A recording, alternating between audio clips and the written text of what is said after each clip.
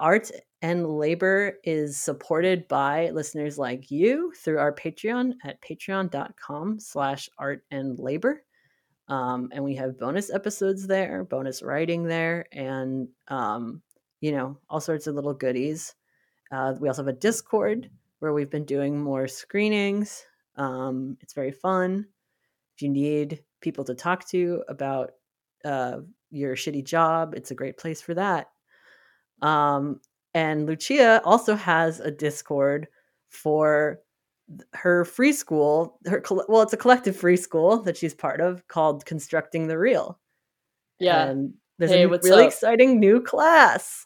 Hello, everyone. Hi. We are doing the free school thing for real. I'm going to be on less episodes, if anybody's noticed that I'm kind of absent occasionally, but it's because I am working on facilitating a DIY school. Our new course, Revolutionary Art, is going to be starting Wednesday, March 3rd. But if you hear this after that, don't worry about it. We are accepting people on a rolling basis, and if you would just like to be a part of the community, we'll be having other courses coming down the line, so you can find out, more about that at constructingthereal.com. Yes, I'm gonna be in it. I'm excited for this course, and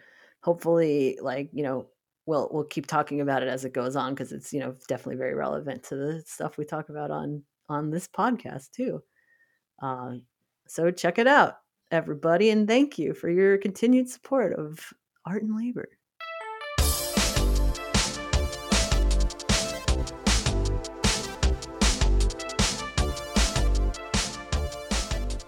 So Obama's got his new podcast. Is Bruce Springsteen just a co-host of it, or was he just on that first episode? If it was like Obama and Bruce, oh no! Wait, I thought you said Bruce Willis. I heard Bruce Willis when you said Bruce. I heard Bruce Springsteen, but it is still funny. Yeah, it's such an all-American odd couple. Yeah, I mean, it seems very in line with like the Obama brand of like,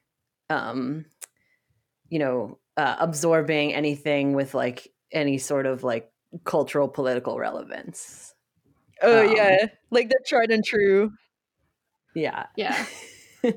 But like I've always thought of Bruce as the like American The Smiths or like American Morrissey, and like fills the same ecological niche. I think it does. I'm following.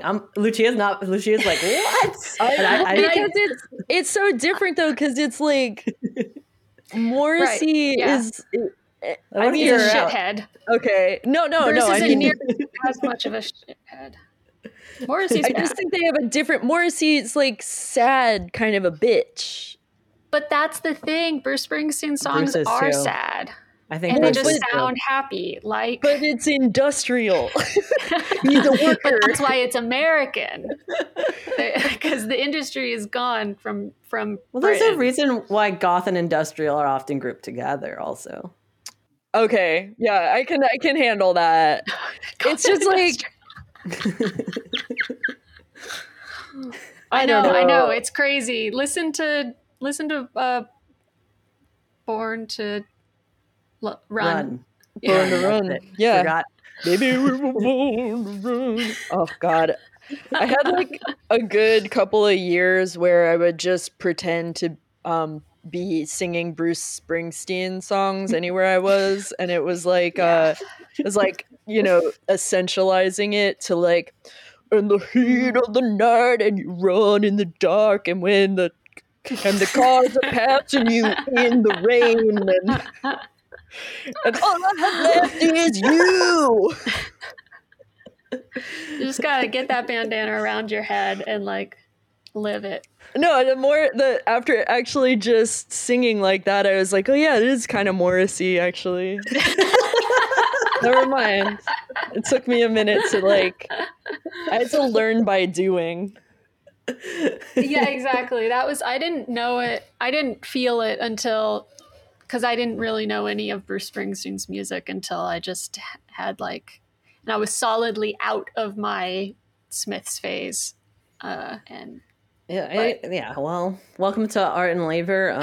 We're a podcast about Bruce Springsteen, the boss, the big boss. We love bosses. It's our big thing on this podcast. Rise and grind. Yeah. Make America great again. Andrew Yang for mayor. Log into Snapchat at 5 a.m. to get the special Rise and Grind sticker. Look, make content every day. Every day. Yes. I reopened Snapchat for the first time in 2 years, specifically because they now have a filter that turns your face into Pixar. And it's horrifying. Great. It's really good though.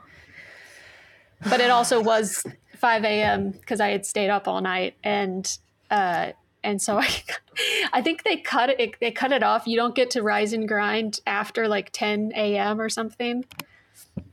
Is that a part of it? Is that built into the app? That's part of it? I've never been on it. Yeah, there's I can't remember what they're called, but there will be specific ones for your area too. So there are New York and Brooklyn specific ones that just once you take the picture, you can kind of swipe them. Right. And the rising, people will do specific ones for their weddings. So if you're in the area of the wedding, you would be able to some semi tag it with it's so it's stupid. Rise and Grind, but it's rise and be wedded. Yeah, it's just it's Lucy and Emmett. Live, laugh, love, and forever. Wow, sick. Yeah. Yeah. In this house, we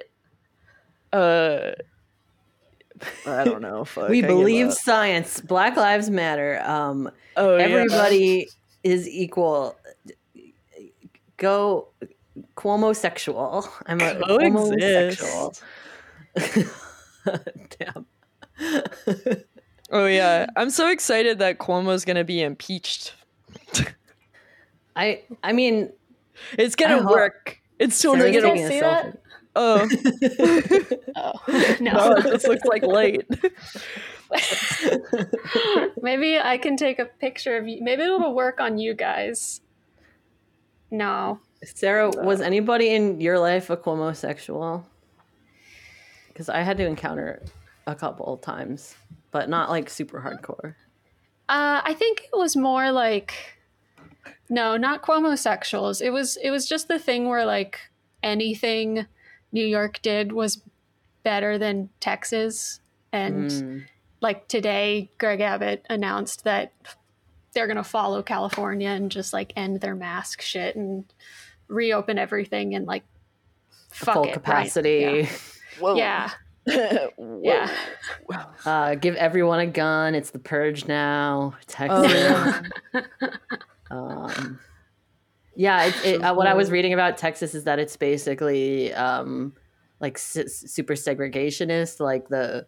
The state keeps seizing all the vaccines for the rich suburbs, and when the feds tried to intervene to get more vaccines to the city, then the state took that out of the city's total and so budget? It just kept them they had a certain allotment coming from the state that is already a huge disparity between the wealthier suburbs and rural areas.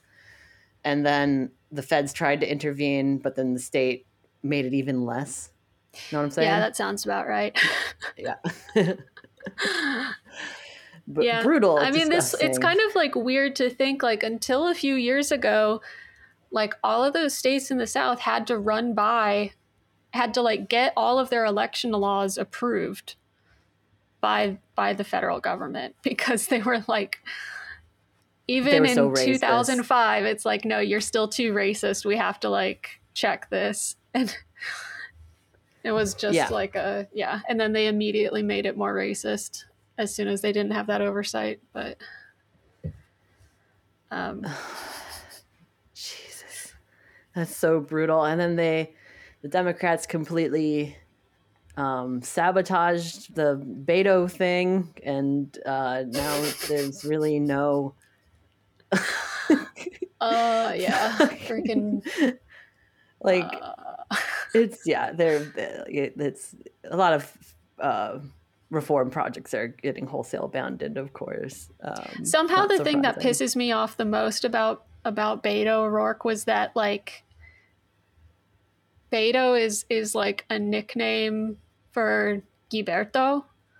Mm-hmm. And he like, and it's like, no, that's not his name. Roberto, but it's like the equivalent of Gilbert, but like Gilberto. Okay. But Beto can be a nickname for that. And I feel like I think he was specifically trying to make this idea that he was Latinx, even though he's like not. No, yeah, that's definitely going on. That's like a classic upper middle class white person thing to do, huh? Yeah, exactly. I tried to do it in high school. It's like not a good look. You can just like hire a bunch of Latino and Latinx people on your staff and campaign and, show that way, but it's never any material thing like that. It's some symbolic gesture. Or like let people who aren't the sons of, what was his dad, a senator or like an ambassador or something? No, his wife is an heiress. His wife is an heiress. No, but his dad is something too, because he was just like a fuck up punk who had to come home. Great. From New York. That's why Gen X loves him, because they all went to New York for about 6 months and then came back. Keep Austin weird. All right. Keep Austin weird. He's El Paso. Don't associate me with, no. It's like, Austin's worse. Sorry. Oh, but yeah, I had some like family members like during like quarantine and stuff. It became really hard for me to talk to my family because I was just like, I'm here right now and I'm telling you what's happening, and you'd rather listen to the MSNBC. And it hurts my feelings. Yeah, it's brutal. Like all this stuff with Cuomo being a huge sex, all of this was known, and it's just like the Biden Tara Reade stuff all over again. It's like I think it'll actually stick more on him though, because I don't know why actually. I don't know why. Because he's got more sinister eyebrows. That's part of it. That's a very good point. Yeah. That might be it. He might also be short. I don't remember how tall he is. Let's look that up. The stress is making him look more and more like the Crypt Keeper, like every day. So at least someone there's some on Twitter put or like just had the photo of him doing that crazy maniacal smile and was like, oh, a new season of Attack on Titan coming out. Like, love it. No, my friend Kurt, like literally, that was my friend Kurt who does TXT Press, and I was like, you need to Photoshop this. He made a GIF of it, and it's like 1-to-1. It looks exactly like the fucking Attack on Titan tribe. I didn't even watch the show, and I know. It's so funny. He's such a monster, and he should be killed with giant swords like flying in the sky. Like that would be very just. Somebody get me a bungee cord and a katana. I'll take care of this one. He's 5'11", I feel like, so not bad.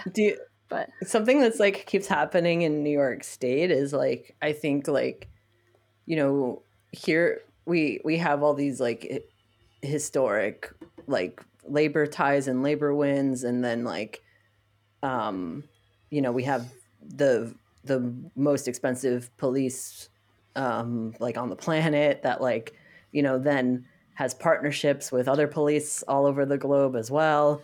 And, you know, so we have all these like deep ties to the surveillance apparatus that I think kind of goes hand in hand with trying to undo any reforms that the labor movement can get through, but then also like the most recent thing I've been thinking about is how Cuomo like might actually get indicted because like New York, like what? Like we indicted Harvey, we indicted Epstein and Ghislaine, and they keep doing these like kind of high profile ones, like to, I think my theory, I guess, is like maybe undercut some of the protests that, you know, persist because it's not, you know, the shit hasn't really materially changed like that much. So perhaps like, you know, we have Letitia James, like trying to prove that like some of this shit is functional sometimes. So don't abandon don't abandon us. Don't, you know, there's still accountability. We swear there's some.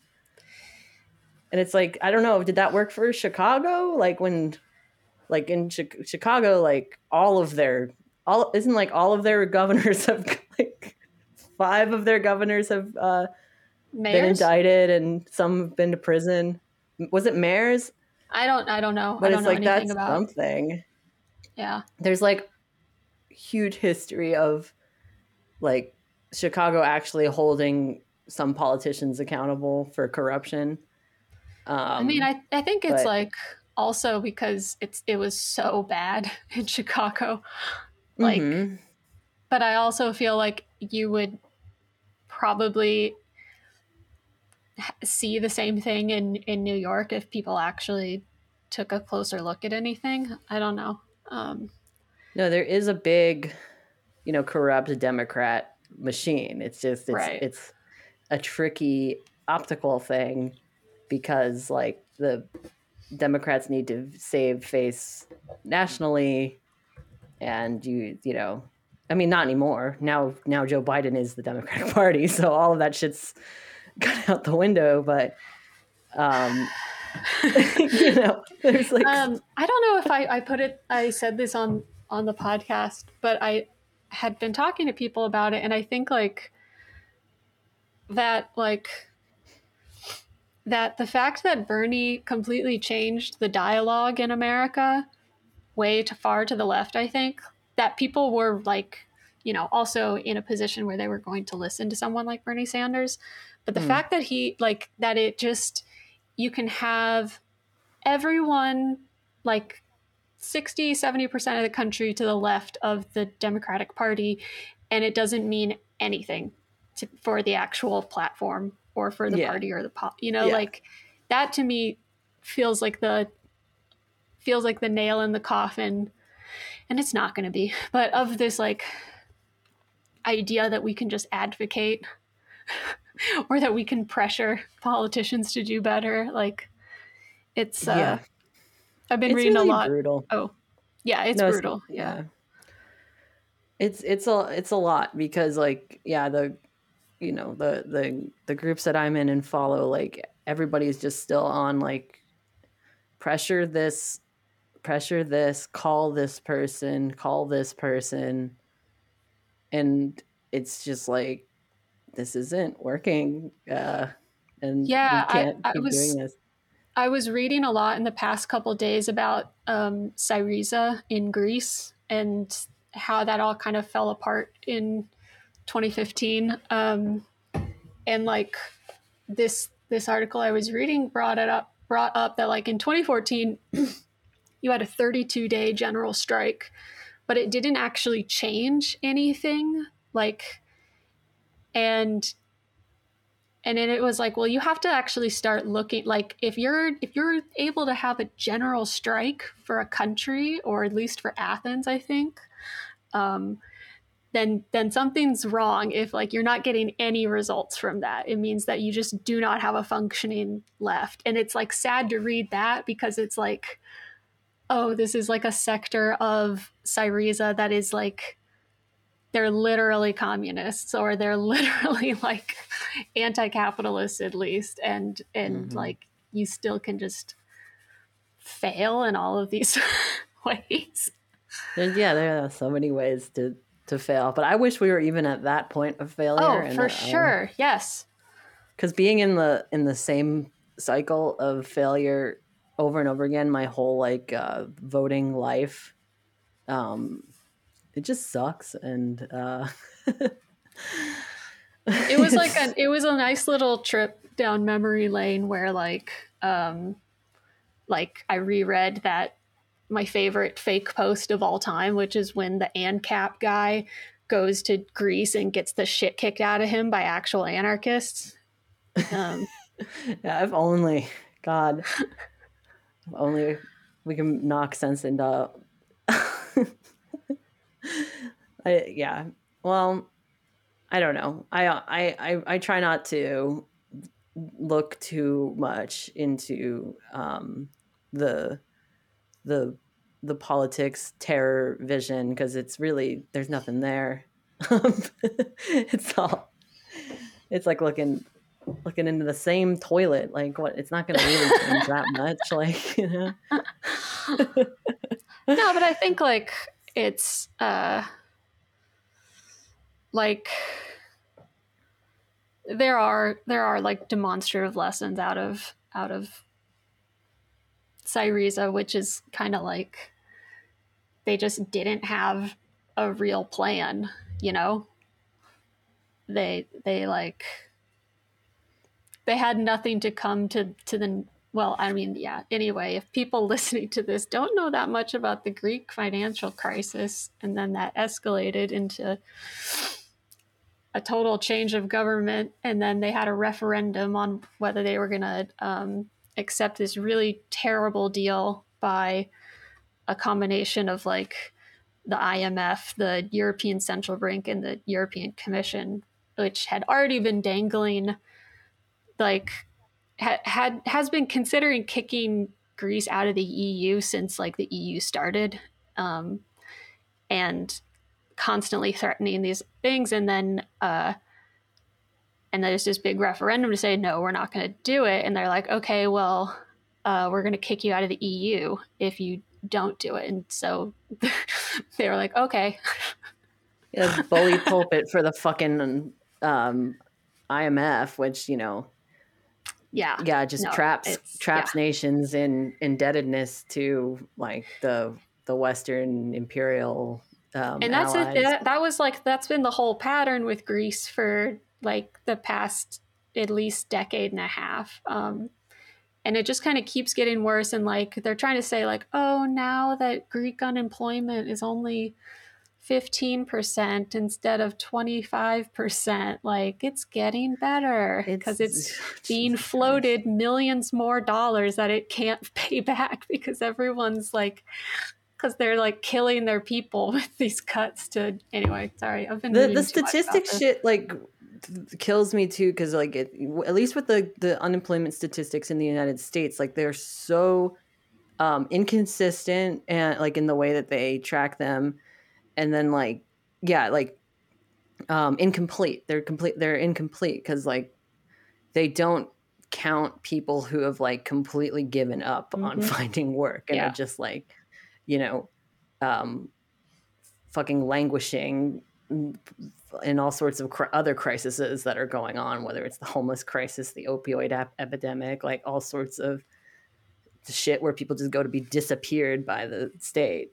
Or it's just they don't track like how many people are actually making enough money at their job to live, you know? Exactly. Because that was the whole, right? That was everything after 2008. Like the recovery was just like Uber Eats, or just Uber, but And that's what's happening now with the new financial crisis. The same exact thing is happening, like just trying to get everybody into the app world. I wonder why cryptocurrency and like big Ponzi schemes are all of a sudden like everywhere. Yeah, that's an ongoing nightmare. Every single art person that I'm friends with and follow having to like have something to say about the cryptocurrency stuff. Like, I no longer have anything to say about it. No, we said everything that needed to be said. We said everything that needed to be said. It's just like, I will say though that I did see like a Mary Kay car once here in Bushwick, and it was very cool. They like sold enough lipsticks to go through the catalog and buy this like pink 4-door sedan that had a big like Mary Kay plate on it. Not like the driver's license plate, but like did you guys ever have to sell magazines or wrapping paper to fund your school? It was, yeah, and I failed to just do kind of the basic duty of that. Like I was a failed state of a child. Like I would do it and then really fucking forget to turn it back in, and then my dad was like, you have to go and give these people back their money, and I was like, I don't know where any of them are, and like, fuck, why was I doing this by myself, man? Like, why are they making children do this? Did you have to do that? You say no to a child selling holiday wrapping paper? You never had to do that?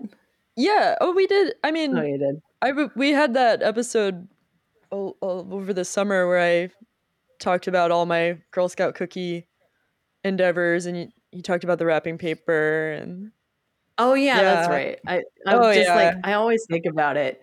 It's always like a weird thing that comes up when it's like we're just not funding our schools. We're not funding any of the things we need.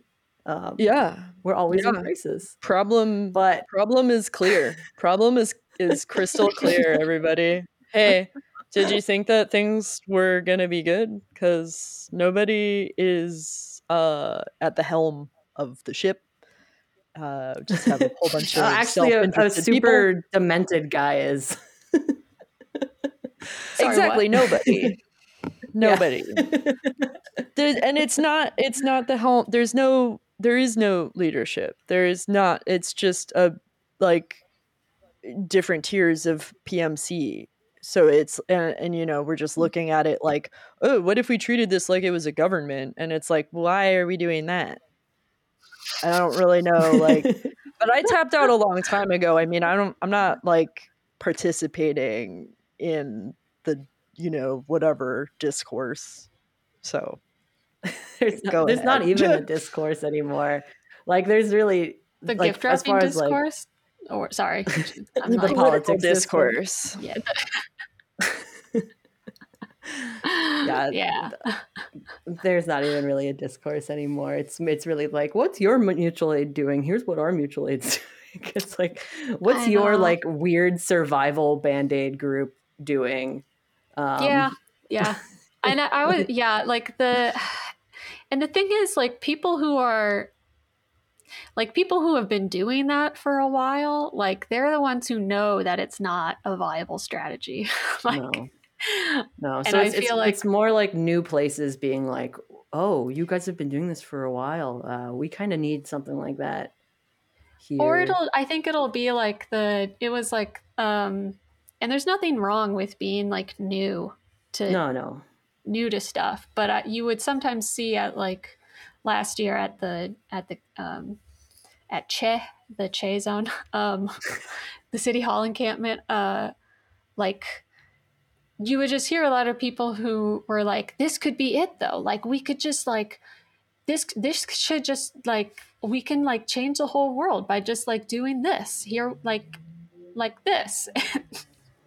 I'm like, yes, it is like way more organized than Occupy, and like it's probably because a bunch of people from Occupy are here with 10 years of mutual aid experience. But they also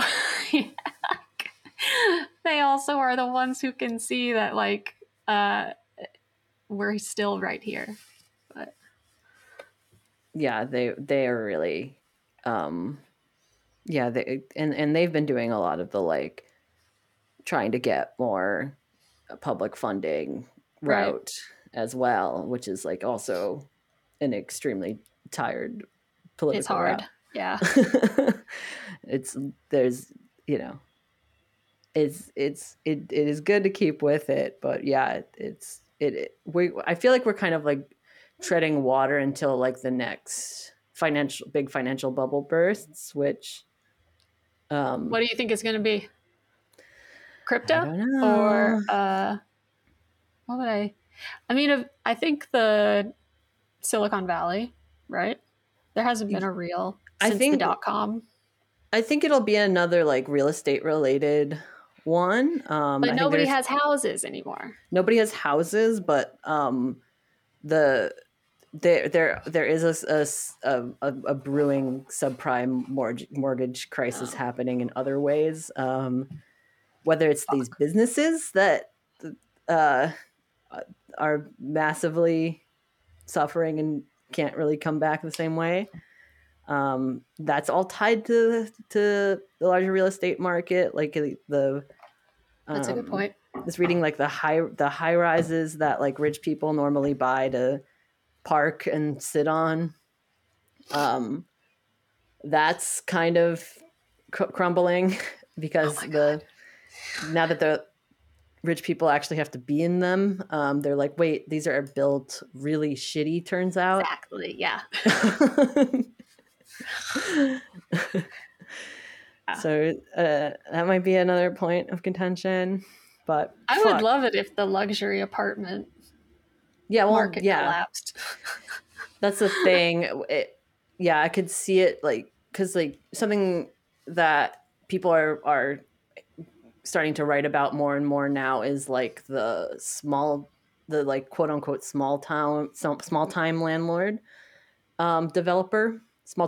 developer who is like sort of cherry picking different parts of a neighborhood to then sort of like curate to a certain set. And there's still like a shitload of money in that, especially like, they hide behind all these different LLCs and it's hard to trace it all back to like the same like singular scumbag, but like they're out there, and that's like, what they're going to do to like, I think, New York is pretty tapped, but like, they'll do it to where all of the people during quarantine scattered to for cheap rent, basically. Yeah. Like your coming for Hudson, it's coming for Philly. Yeah, well, Hudson's already there. Boise. Yeah, wherever. Santa Fe, is that one of them? I don't know. Like a bunch of or how I always like to call it, Fantasy. Sorry. Fantasy. God. No, I feel like people from... Actually, what am I talking about? Of course they go. Of course Brooklyn people go to Santa Fe.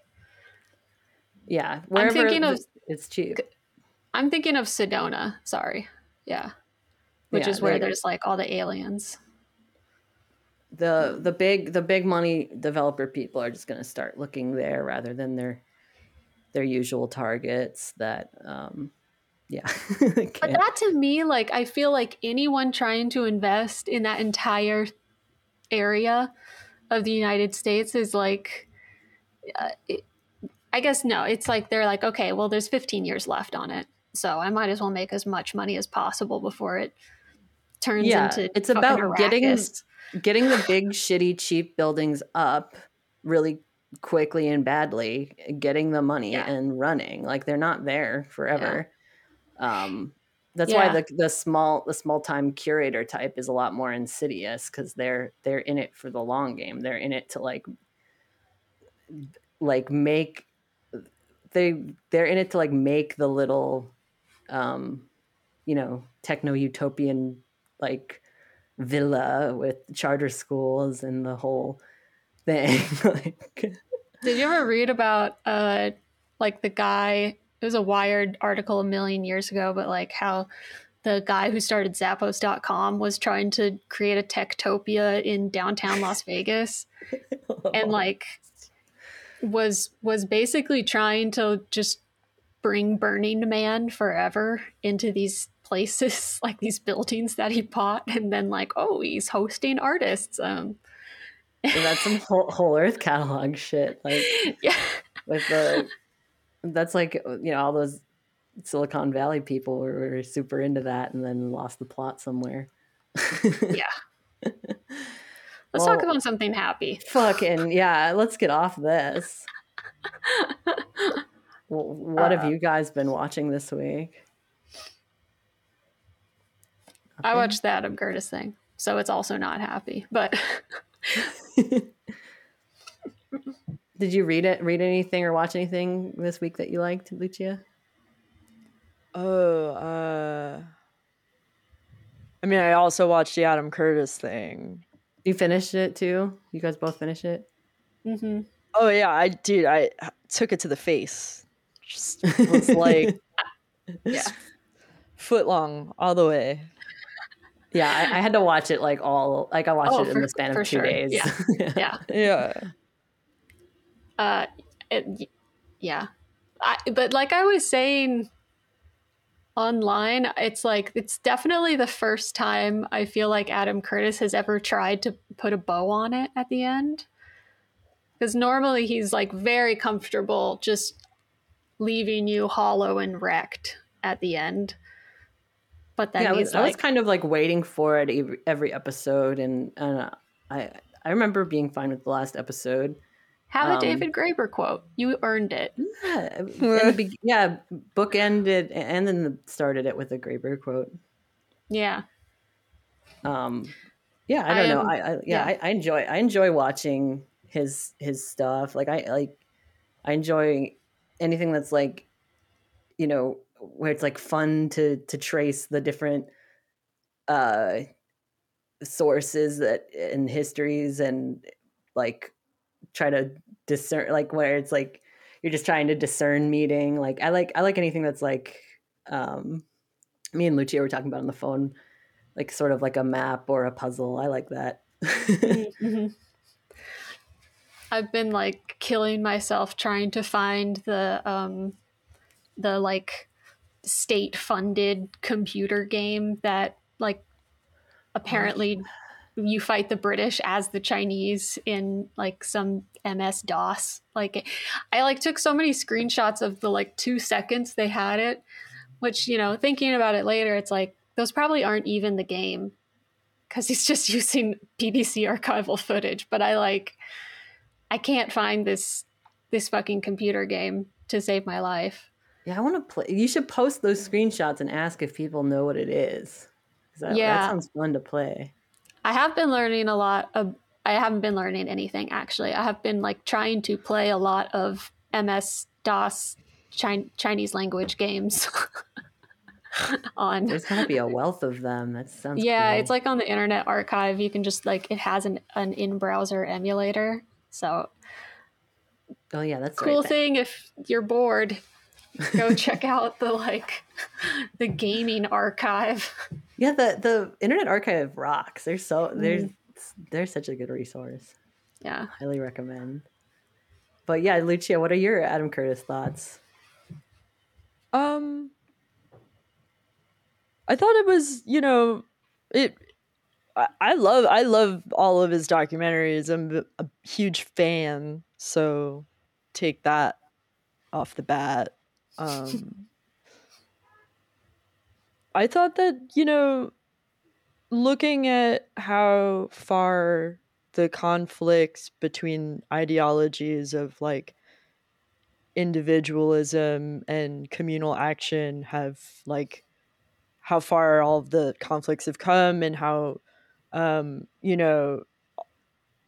all of the threads he picks up on that are clearly influencing the moment that we're in it's really fascinating to watch happen, like watch as he weaves all of the narratives kind of like in this contemporaneous fashion, where he'll be like, it's always like his cuts are always like meanwhile. So just like watching the sort of development, like the spiral occurring as he goes like from all these geo sites and then historical points, and like pulls out these narratives that are of individuals, but then like what the individuals are doing to enact some sort of like communal or decisive like singular vision is, I don't know, it's fascinating to me. Like there was a lot of stuff that I got to put together, like I was thinking a lot about Nixon after this, like a weird way, because I just had a brain like had an epiphany. I was like, oh, the silent majority, he was a Quaker, and his thing was like silent majority. Oh, weird. Was there a connection? And then from there I started to look at every time Adam Curtis was talking about someone having a demon inside of them, like some kind of pseudo religious sort of thing that happens, like and it happened kind of often if you like look at the figures that he's discussing, and how it sort of is like the demon turns out to be this like individuality, or it turns out to be this like will to exercise power. And I don't know, there's just little things like that that stood out to me. Like I have a whole bunch of notes that are like Adam Curtis does jazz. He does kind of do jazz. He's doing what he doesn't say. Mm-hmm. Mm-hmm. There is a lot of that. Like I was in undergrad and shit, I always liked media theory, and so I got naturally into Adam Curtis through that stuff.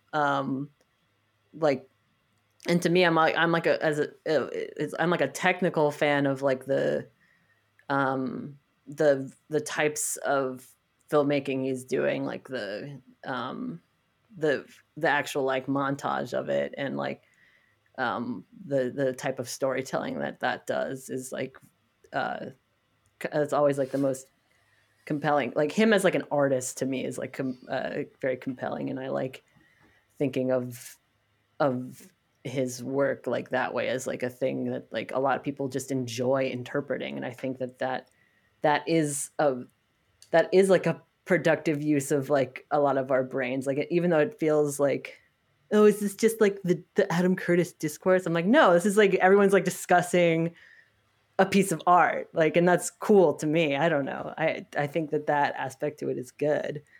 Yeah, it's pretty rare that we experience anything in our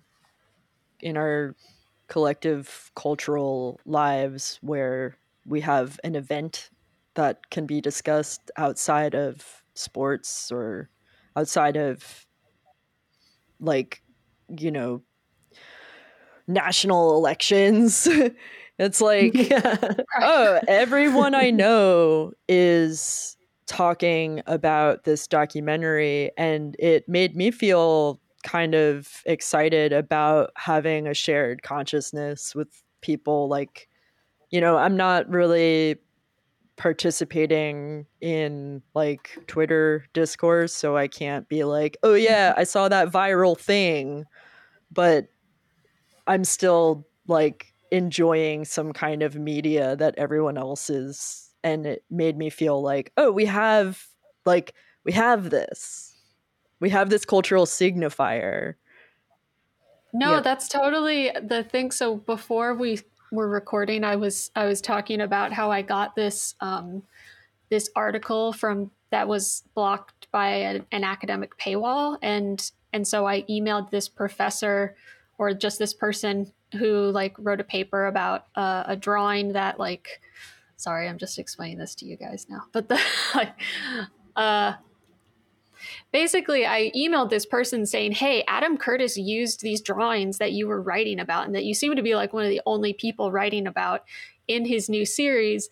And I was wondering if I could just have that article. And she emailed me back to be like, yes, you can have the article. I love Adam Curtis documentaries. Do you remember what episode? And, you know, like that, it was a very like, yeah, like that was a really nice feeling that like totally disparate, like, you know, like there's no reason for me based on my own practice or anything to go and like seek out this information about these, like it was a drawing of an opium factory in northern India. So yeah, but it was a very like humanizing moment, not humanizing moment, but like it's a connective moment. It's a social connection. Even like, you know, I forget if I've talked about this on the podcast before. I think I have, but yeah, like the idea that you can never have a genuine social interaction online is like completely bullshit. Like you totally can. Yeah. Make real connective ties on the internet. Of course, like it's really important to actually have grounded relationships in your like immediate, like, you know, I always talk about tenant stuff and being and talking to your neighbors and stuff like that, I think is important. But yeah, there's plenty like that's what's like the left, especially in America, is such a nebulous thing. But like a lot of us will watch the Adam Curtis doc, even if like there's a lot of like scathing critique. Like, you know, to me, critique is really good. Like, I don't know, I went to fucking art school. I learned to really appreciate critiques, even if someone didn't like my work. I think that is a really helpful exercise, especially, you know, given the subject matter is like, we're kind of stuck. And as far as like social progress, I don't really understand that. Like, I'm sorry. I don't really get this critique thing because it seems like most people are not taking the time to think about the information that's presented to them. And then they just like go off about their preconceived notions. And then they like reinforce it with whatever they take in. I just think sort of is like doesn't feel that valuable because it's like not generative. I think that's a fair critique of the critique. I mean, the one I'm thinking of in particular is the Yasha Levine podcast about the documentary was very, very critical, but I thought really good, and coming from like coming from a generative place, and like, and as like a fan of Adam Curtis as well. That's kind of the one I was thinking of. I know there's like a lot of different threads going. I haven't heard like all the critiques going on. I mean, I was critical of it while I was watching it, but I was like, my thing was like, I'll just keep waiting till the last episode. But at first I was very, and I mean, I liked talking to other people about it because like for me watching it on its own, I missed a lot of references like that I didn't understand. Like Lucia was like, oh, he's pulling from Max Weber. And I was like, oh, I've actually never read Protestant Work Ethic. And that makes a lot of sense given the subject matter of the early episodes. But yeah, I mean, to me, it's like people can be kind of reflexive, but that's part of a conversation also. I don't know. Yeah, I don't know. I just think like, it seems like a lot of people are armed with the sense that their opinion is going to be like somehow valid regardless of like how much they know. And it's like, no, like, dude, it's you're having a feeling, but at any point new information can change that feeling. So rather than making kind of like a moral argument or like, you know, I feel like a lot of our discourse in general around taking in media just turns into like, is it good or is it bad? Why is it bad? Does it have bad politics or good politics? Instead of just going like, well, what am I being presented with here? And do I understand the roots of the thing that I'm looking at? How can I know if I understand where this thing is coming from? Like, what can I use this thing for? Am I finding an access point, and like, is it generating other thoughts about like what I could be doing? Because Adam Curtis is clearly representing a narrative of the world that shows us the like cyclical failures that we've experienced through many attempts at these different forms of liberation. And in every failure, there's still something that works. And it's like, for some reason, people want to just like shoot shit down and go, oh, well, you know, they don't have a strategy, or like that's not a viable strategy, or like this isn't a real thing, or like they don't have a plan, or like, you know, these people didn't have the right demands. And it's like, no.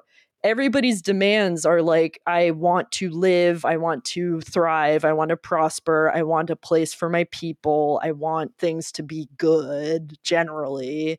And then like the strategies to get there are the ones that work culturally in the moment. And then we're like being presented with a document of that. And then it's not about like, you know, it's like the document doesn't exist for us to like it or not like it. It just exists. So like, I don't know. I guess that's where I'm just like, all right, I'm going to take it for what it is. It's a stream of history. And I got to see these people that I read about.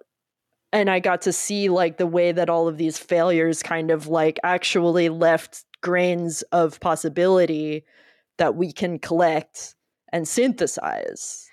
Totally. I haven't read any critique of it, anything written about the series yet, but I had like a kind of moment early on when they were talking about the Cultural Revolution and the Red Guards and like showing footage. And it was like, I've seen footage of like gigantic Maoist like assemblies and rallies and stuff, but like watching it and like having the understanding from the way they were talking about it to helped me make that connection that was like, oh, they're like, all of these people were there and to some extent probably believed that a better future was possible. It's just thousands and thousands of people, like entire like and like that happens everywhere. There's so many of us everywhere, and they keep getting fucked over and let down. But like and so it's very tragic. But in this case, in China, and in Russia and a lot of other places, but like it's generations of people who like want like capitalism to end, basically. And that kind of energy is, I hate the word energy, but that moment of history isn't really here right it's now. It's like a current through history though, because for the past 150 years, you know, like I want to believe it's failing, because I do think that it's failing because there are usually leadership problems, significant leadership problems, which they outline in the series. But I think a lot of the people online have like an impulsive, like overcorrecting for the USSR and China just to counter like the type of history, like education that like in the United States in particular we get, and I'm sure in England too, but I don't know as much. But and a lot of the critique, I don't know what critique you're talking about in particular, Lucia, but a lot of the critiques that I've seen are like people mad that like he didn't show this, or that he like or that this document wasn't complete or something like that. And that's like quibbles, whatever. I do recommend the Yasha Levine criticism because he and his partner, I forget her name, are both like scholars of Russian history, and had and like we're talking about the different academics that Curtis was taking from, and it was bothering them as like historians that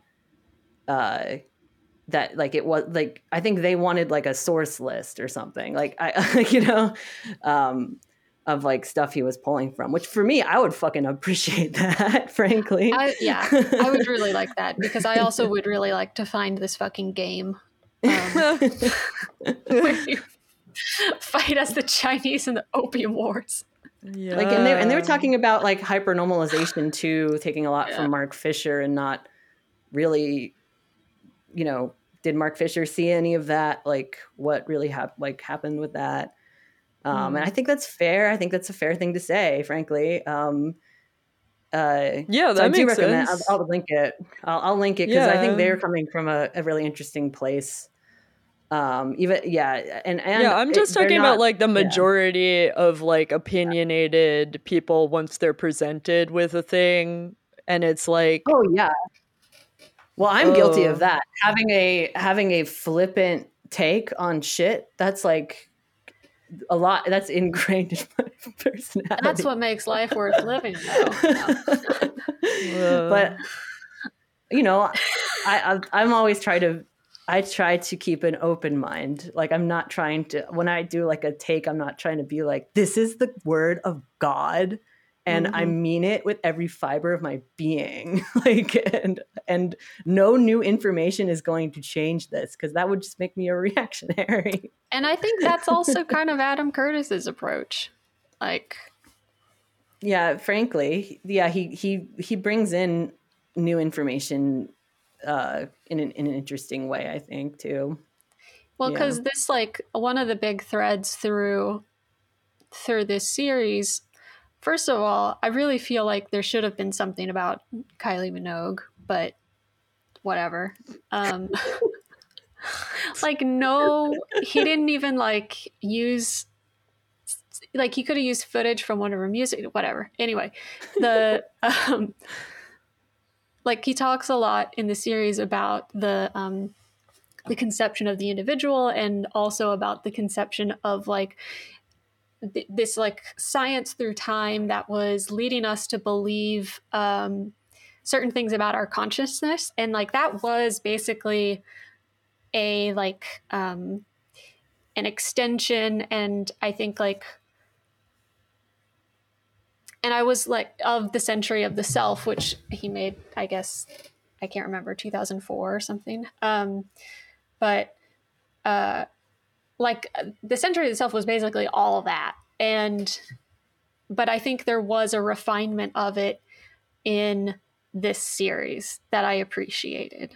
And it, like, Century of the Self had like a strong thesis, but it just went in like a gajillion directions. Whereas I feel like this one almost had its problem was to find the spots and then see where they were intersecting to each other. If that makes sense. It got there. I like a thing that I want to watch again also. Like, I will. Like, I will throw it on while I'm doing other work. I paid attention the first time. I couldn't, because I actually did try to do some other stuff, and I'm like, no, there's too much going on. I can't. Yeah, it's hard. Yeah. Like, but yeah, I mean, I like the sort of thing that like invites rewatching and invites conversation. Like, that shit is exciting to me. Oh, but I wanted to mention the scholar that they mentioned, Stuart Ewen, that's Ewen, and he is a New York-based historian and lecturer on media and consumer culture, and the compliance profession. And that's all really interesting shit to me. And so they were saying that it took a lot from Channels of Desire, Mass Images in the Shaping of the American Consciousness. Okay. From 82. And so now it's like, oh, well, now I want to read that. That sounds great. Right. Wait, what is the compliance profession? Oh, the type of person who is hired to make sure a work site is compliant with the law. So like mob shit. Yeah, I was gonna say elevator workers union. Or yeah. Did I tell you my story? I interviewed for a job doing compliance. I didn't get it, but I really wanted to. What were you gonna be making? For construction. For construction. Construction compliance. No. Yeah. I think they just wanted, because it was a NYCHA project too, and there's all this bullshit with. Oh, you did mention this. I think I mentioned it off air, but yeah. Oh my god. Fuck. They use prison labor. Yep. Not a surprise. Right. Yeah. They use either prison labor or programs for people who are just out of prison to to literally like pick trash in Dumbo and clean up after all these. Do they have to pay assholes. them minimum wage? The released people? Do they have to pay them minimum wage? They probably have some. They probably have some loophole. One of the loopholes they do with not prisoners is they're in rehab. Oh, it's probably definitely that. Yeah.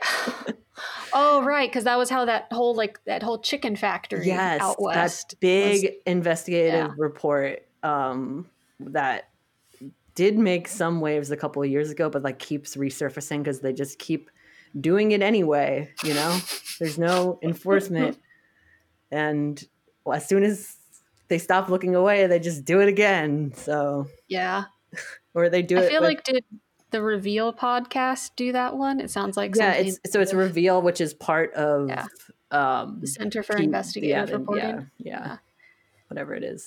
It's like honestly one of the best podcasts out there, and no one. I know no one listens to it. I used to listen to it constantly at work. They got sued by Elon Musk. Like they're doing the Lord's work. They broke that thing about the Elon Musk being anti-yellow. Yeah.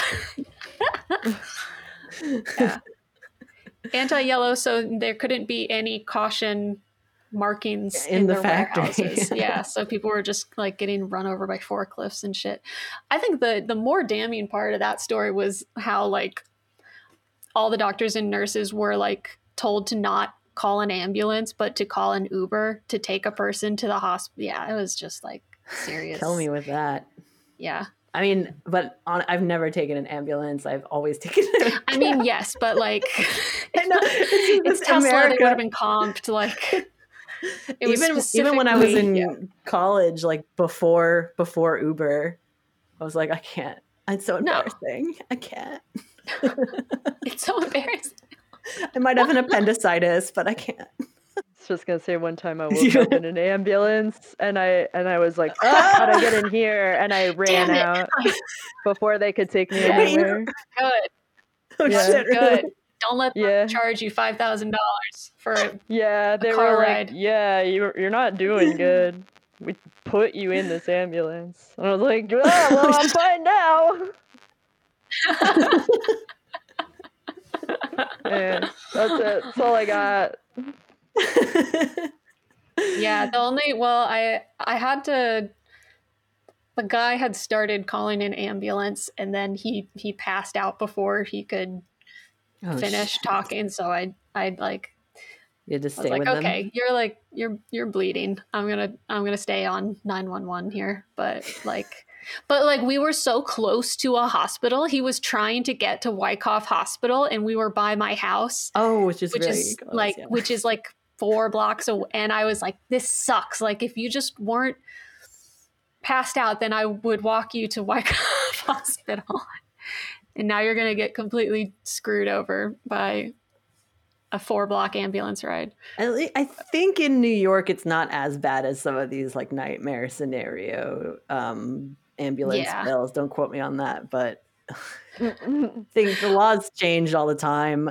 It used to be that like if your Medicaid expired, like it's not going to work. But now there's a law where if you even if you've had Medicaid within like the past year, you can still go to the fucking hospital and they're not gonna. That's good, yeah. And you know where they just don't put anyone on Medicaid? Texas, baby. That's right. Just can't be having that. If you're not a single mother, then you are not even going to get anywhere close to qualifying. God, but then the really reductive like liberal bullshit of like Texas did this to themselves. It's like, no, they fucking didn't. Yeah. No, they didn't. Like, come on. What's wrong with people? Dude, it's more that criticism, you know? That's why criticism is not good, because it gets co-opted by liberals. Exactly, because they don't know what they're talking about. Yeah, exactly. Yes, that's a perfect example of what I mean. It's like a liberal high on their own supply will just go, look, I have all the information I need to know that they did it to themselves. And it's like, buddy, like, what are you reading? What do you know? How did you get there? Yeah. Yeah. I'm sorry. I'm not for... Show your work. Yeah. Well, I think I'm not for liberals. I don't think liberals should be a part of these conversations. I don't like if we're engaging in a struggle session or a critique, and if it's leftist people that I trust, I'm going to give them the benefit of the doubt and like, let's talk through this. And like, I don't know, I try to be as open with like my prejudices and ignorance, and I hope just everybody can contribute the same if we're all in the in the tradition of trying to build a better world and, you know, build more coherent political projects or whatever it is. Like I think the liberals can participate as long as they wear those big paper hats. Dunce from the struggle sessions. Oh yeah, but there's like from the famous photo from a struggle session in China. It's just, I assume it just says like dipshit on it, but I can't. It's a classic. They have to like go through their journey. They have to demonstrate some sort of journey from liberalism to and evolve their idea. Like I've done, because we've all, I don't know, maybe I feel like I've had liberal views in the past that I've evolved out of. And I think that it's just, I don't know, I think that is the value of critique, is to be like, hey, maybe you were being a little reactionary, or hey, maybe this project is actually like super contributing to like the liberal hegemony and not good. I mean, that's like the value to me of mutual aid critique, because where is the line of you're rehabilitating a broken system, or you're building something outside of it? I don't know. So I need other people to tell me, frankly. Or I need it to be a collective conversation amongst like people I trust and stuff like that. Right. Yeah. I don't know. That's where I'm at.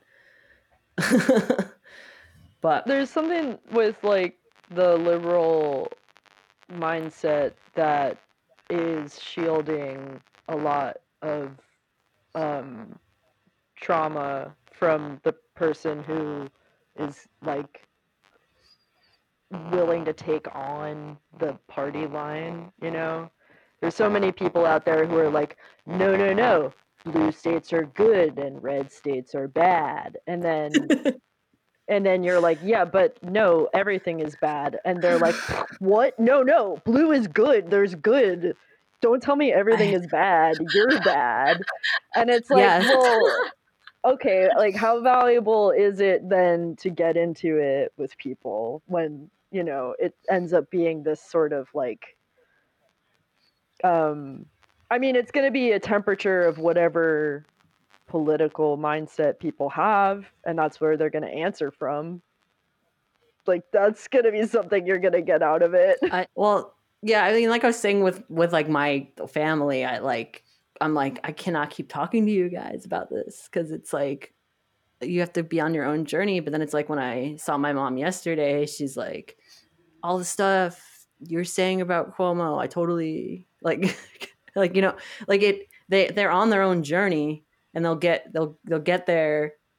I think they'll start to understand it eventually. I mean, like, I just think if you're going to go on like a hearts and minds campaign, the way that we're doing it right now is with a lot of like kind of intellectualized abuse, and like the realm of criticism is just like rife with abuse, and we're not really meeting each other where they're at. Like, you know, we're not really understanding each other for whatever someone is going through, and yet we're saying like, oh well, we should really be having a struggle session to understand where everybody's coming from, but also fuck these people because they don't know what they're doing or talking about.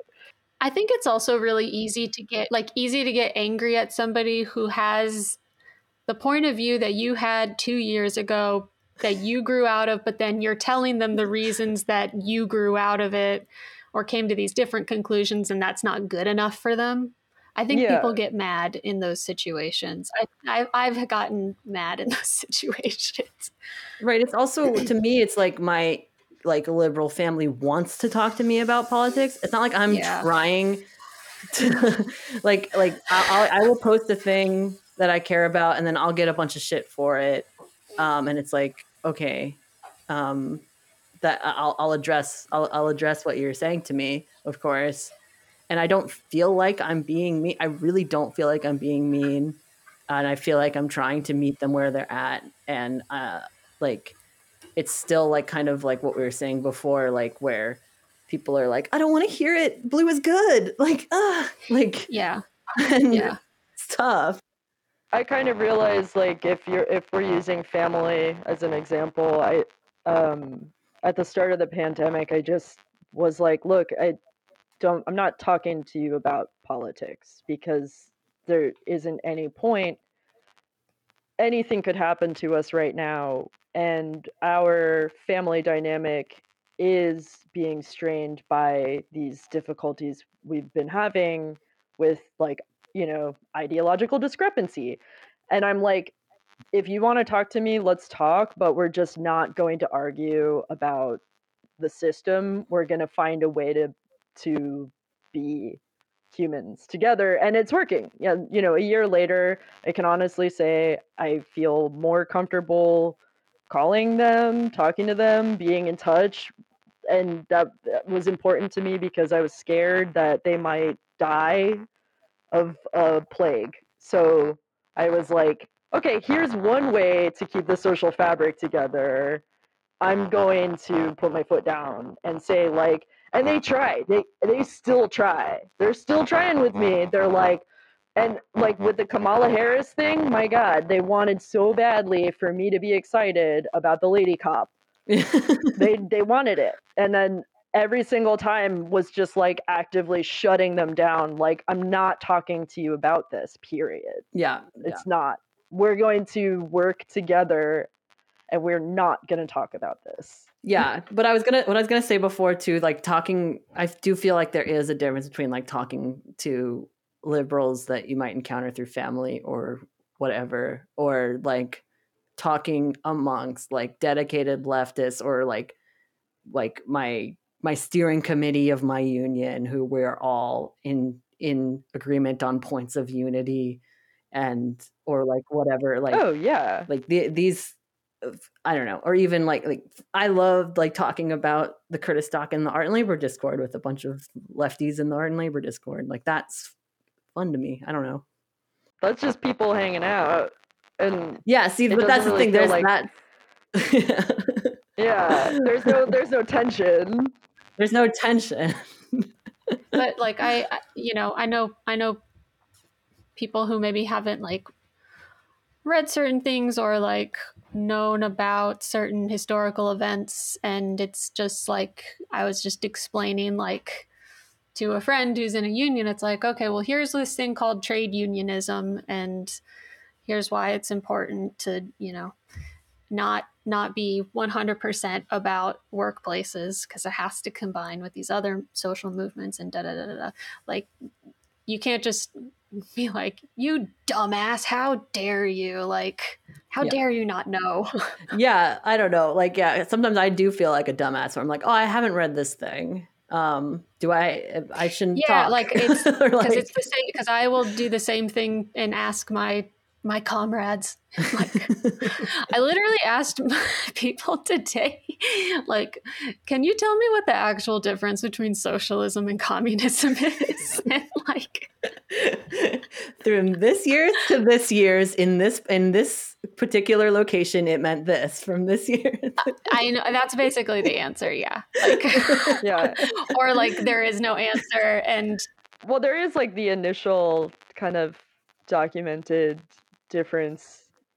There's like, or I guess like I think of like what Lenin wrote about like socialism being an interim government structure that gets you to the dictatorship of the proletariat, and once that structure melts away, then you're actually in the communism, but we've never experienced that point. So there's like no way to define what communism actually is, because it's an ideal. Yes. And it's just something, it's like, well, you know, it's like when everything's the best, actually. Yeah. I remember like our episode about like sex work, and like that stuff is so fraught, where they're like, well, I'm a communist in this, or communism this, and it's like, well, no, we don't actually know what it is yet, so we can't. Right. Yeah. Communism is the dream. Yeah, I agree. It's the potential. It's the thing that we get once we figure out how to meet this place in the century of the self, and realize that now that we're all like fully realized units of one or whatever, that we can come together with skills that interlock, and then you know, whatever, build back better. Yes, yeah. Once the individual and collective positions are resolved, then we'll build back. Truly, we will build back. You know, my thing is that like everything that is currently made or happens, it's all being done by people. That's the Graeber quote too. That's it. Well, but like in a more like concrete sense, like I think the Graeber quote is concrete. Frank. No. I mean like literally physically about objects. It's that you don't even necessarily, I mean, you like the actual production doesn't necessarily need to change. I mean, it needs to change if you want to like make it, if humanity is going to make it out of the next 100 years. But like, you like all of the crappy like dollar store party gifts and stuff, like all of your terrible IKEA furniture, like people make it and like they can still just keep making it. Literally, like there's nothing that has to, and they know how to do it. Like every single job you've ever had, like working at like a cash register for a bakery, like you know more about what you're doing than the owner. No, it's true. You know? If we could have basic whatever. Like kind of what's his name, Richard Wolff style, like cooperative models that like we could have that, but we don't. I mean, technically that is the like, but we don't. Yeah, we're not even going that. We're not even going that way. No, that's insane. You don't deserve pickle jars on every corner. Pickle barrels. Do you guys remember that from the Ursula K. Le Guin documentary that we saw? No, she didn't even say it in that. I just read it somewhere. The thing that she didn't get to write in The Dispossessed is that there were barrels of pickles on every corner. And you would just reach in and get one. Just free. Sounds unsanitary. Yeah, I know. I mean, it's brine, and brine kills a lot of shit, but... I would like just like a toothpick dispenser. You just press a lever down and a pickle rolls down. Like, that's all right to me. I don't know. That's fair. Then that would be genius also. That's the kind of innovation we need. Well, yeah, this is what, like, you know, I'm like emptied of all content, and I'm going back to beginner stage of you know, wide-eyed wonder, and now all the innovation is just it's coming to me, dude. It's well, yeah. After the grill pill comes child stage. The pickle market. You reawaken all of the whimsy and wonder. But that is exactly the kind of efficient production that could happen when it's not about a profit, when it's just about pickles. Oh my God. That's true. Well, that at no point did I think about the overhead. That's the pigs in Chelsea that Darcy always likes bringing up. They're a source of food. They're readily available to anybody. And they self-breed and... Well, here's the thing though, like pigs are kind of nasty. I get it from like just the like even when like somebody has like a pet pig, I know they're cool because they're gross, but like they're kind of gross. I think they're cool. Well, what about when they get a little bath and then they have a photo shoot? You know, I mean, and they're all pink. Some of them got little spots on them, and you can put a hat. You can put a hat on a pig. Don't forget. That's so true.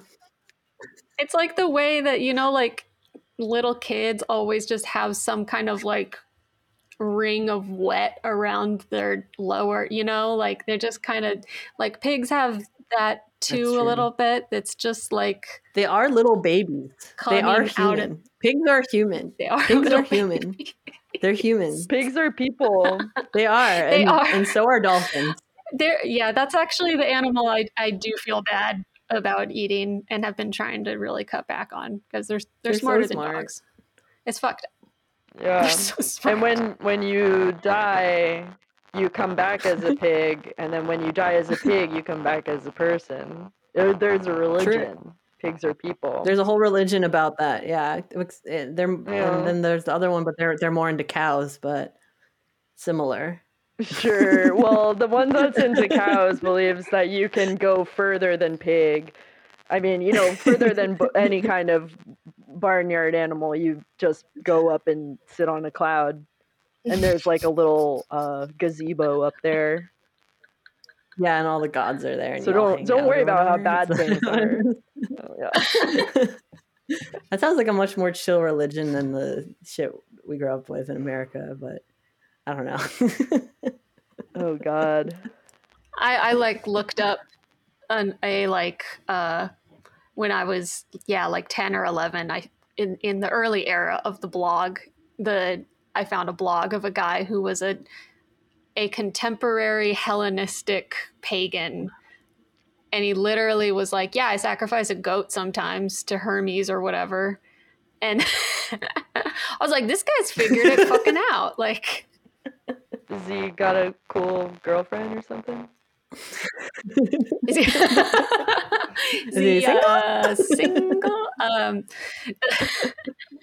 Well, it was so. I don't think he sacrificed a goat to Hermes. The thing with Hermes, I specifically remember, was he was like, yeah, you know, it does change like your perspective on life because, like, you know, my wallet got stolen. That's just Hermes doing his thing.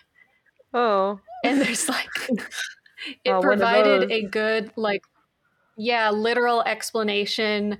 It's the kind of like thing where religion can help you when there's just some insane like tornado and you don't understand how it's possible. God's will. And you're like, okay, God's plan. God's will. Yeah, like the footage of all, like, and they had it in the Adam Curtis documentary too, when you've got like these wildfires in the Western United States and the sky is just red for days. Like, you're driving your little car around and you're like, God, please. God, hello. God, hello. Yeah. God, please. Oh my God. Yeah.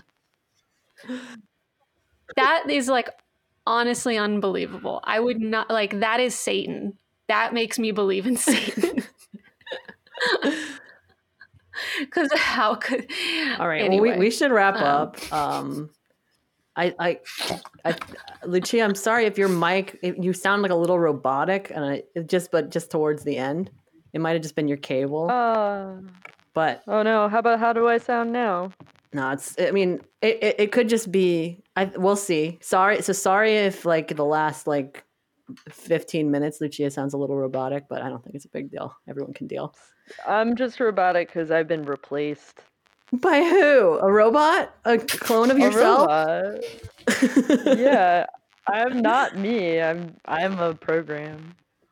Well, that fits in with the other shit we've been talking about with the TikTokers who create clones of themselves. I didn't want to bring it up, so I'm glad that you did. Something that keeps coming up. Because I can't stop. We've been studying this. Join us in the Art and Labor Discord. Support us on Patreon, patreon.com/artandlabor. Please support us if you can. And join the Discord where we do anime music video dedicated study. This is an anthropological group. We've discovered the first AMV from 1984. Did the guy get back in touch with you? I'm trying. I gotta get. God. But he can't upload it. We're gonna like receive like a Betamax tape. He can't upload it. I know because of copyright. But no, it's like literally going to be that episode of Cowboy Bebop where they just spend like. Like weeks trying to figure out how to fucking play this thing. Like AMV. That's what it's gonna be like. The Beatles. It's gonna be on a floppy disk, and we're gonna have to find a floppy to CD, then find the CD to USB. Sorry, go on. That's exactly what Anime Music Video Night. I'm gonna share more screenshots of Shift Talk because one of the new things that we learned was that you if you stay in Hogwarts a really long time, then actually your body just wakes up and a clone has taken over your body and is just kind of doing its thing for you while you're there, while you're shifting into another plane of reality. There's like a helpful clone that does all your real life stuff for you. So that's how they're coping with life in general right now. That's how the kids are coping. There was like a friend of like this video that was like a like goodbye to 2010, and it was made 10 years ago, but it was of these extremely seen emo kids, and it just got like swooped up by the algorithm last week or to yesterday. And so it's like nothing but teens commenting like, I wish we got a real childhood. Like, look how carefree everyone is. Like 2010, there were no problems. I'm like, well, you know, maybe, but they were nostalgic for it was like us being into the 80s, because I was into the 80s. Yeah. I was in high school. There's a nostalgic for the idea that like you were really allowed to not pay attention to politics in 2010. I certainly didn't. And I was not punished the way that maybe I should have been. But I was really into anti-Iraq war stuff, but I was just a But by 2010. Oh, in 2000. So that's like college. Yeah, it wasn't. Me. Yeah, I don't know. I don't know what I was doing in college, just trying to do my homework, I guess. I was just like, my issue was like, I hate the TSA. I was like researching the like UN food drops to places that were experiencing genocide and getting really mad about how they would fail. I was like really into learning about Garage Day and like Serbian conflict, because there were these like flights that there were like UN care parcels or whatever that would get like flown out and dropped in these like frozen wastelands, and people would like form these survival parties and try to get the food, and then they would like be genocided along the way. And I was like, oh my god, what am I gonna do? And I just made a bunch of paintings about it because I was like, I'm stuck here in New York, I can't do anything.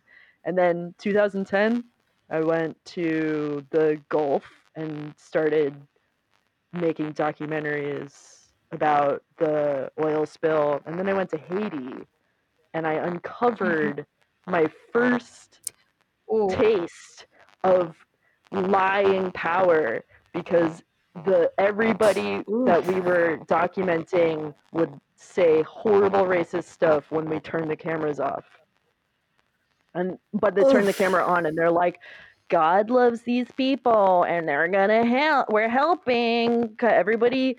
We're doing philanthropy, so give us your money and we're gonna give it to the Haitians, promise. And then we would go to these like food drop areas, also food, where like, you know, we would see a bunch of armed guards in this place, and then like you know, people would be lining up to try to get a bag of rice or something, and like, you know, and then you'd see the truck like just drive away because the people who were managing it were like, I don't know, everyone felt uppity, we're taking our rice, goodbye. And it was just like the sickest fucked up stuff, because it'd be like, you know, local population that were all like wounded by being in an earthquake, so people sometimes just like had missing limbs and stuff, and were like had bloody stumps and were like sitting in tent camps and stuff. That was me 2010. I was like way more political than I am now. You got it, the full on. You took it full on.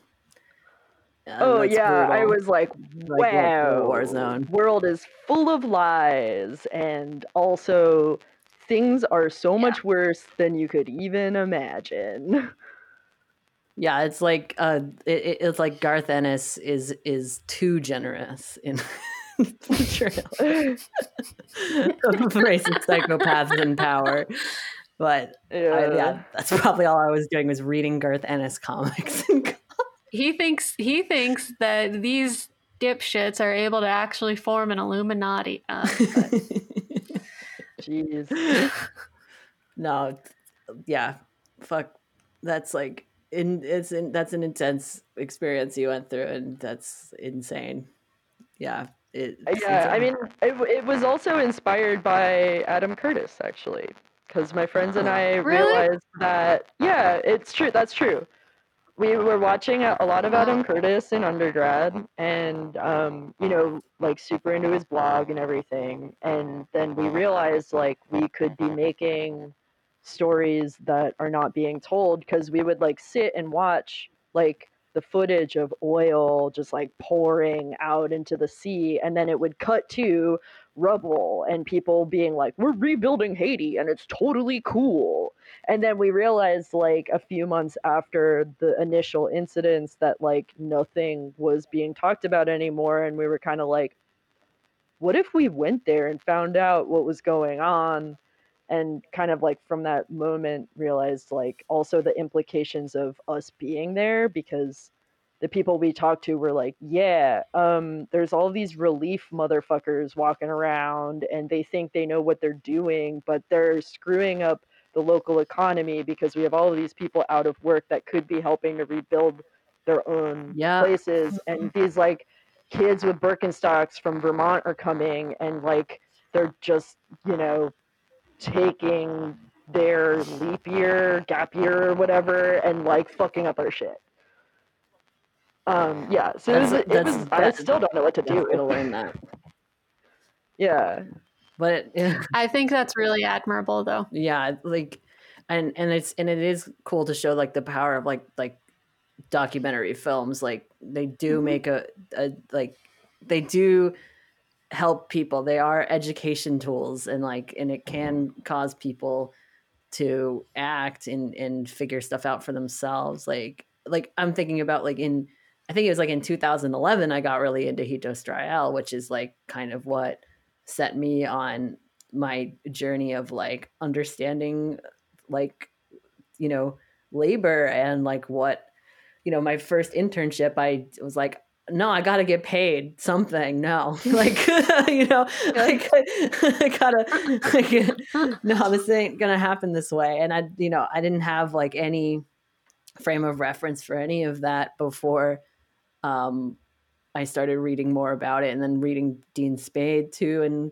And reading about like, cause I feel like I also like was in high school, like sort of on a journey where I was like, oh, maybe I'll do charity work. But then I read like Dean Spade, like talking about how like what you experience, Lucia, where these groups come and like just completely disrupt, and they're just basically an arm of Western imperialism or the United States imperialism. And it's like, oh, like I thought I was going to join the Peace Corps or some shit when I was in high school. I was like, if I can't do art, if I can't figure that shit out, then I'll just like join. I don't want to join the army, but maybe I'll join the Peace Corps. And it's like, no, that's just as bad or like worse in a lot of ways, depending.